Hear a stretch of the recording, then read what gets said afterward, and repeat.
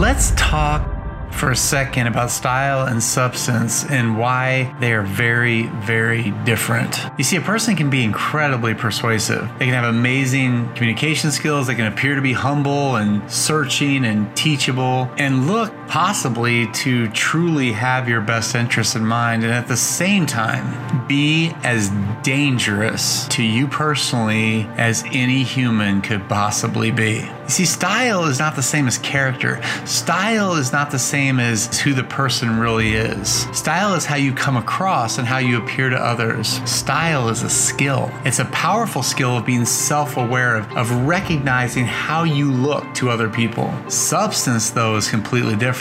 It is simply character. You are who you appear to be. What you say is true, even if you don't sound like the Harvard professor or a primetime anchor. You are who you say you are. You might not be the most beautiful person, but the content of your character is rock solid. You may not be the smartest person. You may not be the most charismatic person, but the content of your character is solid and you're reliable. And that, of course, is where true beauty comes from. You are who you appear to be. So the Apostle Paul might be the single most important minister in the history of Christendom. How did he talk about himself? In 1 Corinthians 2, 1-5, he said, "When I first came to you, dear brothers and sisters, I didn't use lofty words and impressive wisdom to tell you God's secret plan, for I decided that while I was with you, I would forget everything except Jesus Christ, the one who was crucified. I came to you in weakness, timid and trembling, and my message and my preaching were very plain. Rather than using clever and persuasive speeches, I relied only on the power of the Holy Spirit. I did this so you would trust not in human wisdom, but in the power of God." Timothy speaks later in the New Testament. This is in 2 Timothy 4. He says, "For a time is coming when people will no longer listen to sound and wholesome teaching. They'll follow their own desires and they'll look for teachers who will tell them whatever their itching ears want to hear. They'll reject the truth and chase after myths." You see, the problem with style is style can take us anywhere. Style has nothing to do with the truth, but we've been trained, we've been conditioned to look for style first. Paul, one of the most influential people in the history of the world, didn't embrace style at all. This is what I'm trying to get to. We have to start looking for the truth in everything. We follow people because they appeal to certain elements in our life that we're attracted to them because of the way they look, the way they talk, the way they speak, how they sound. But what we really need to find,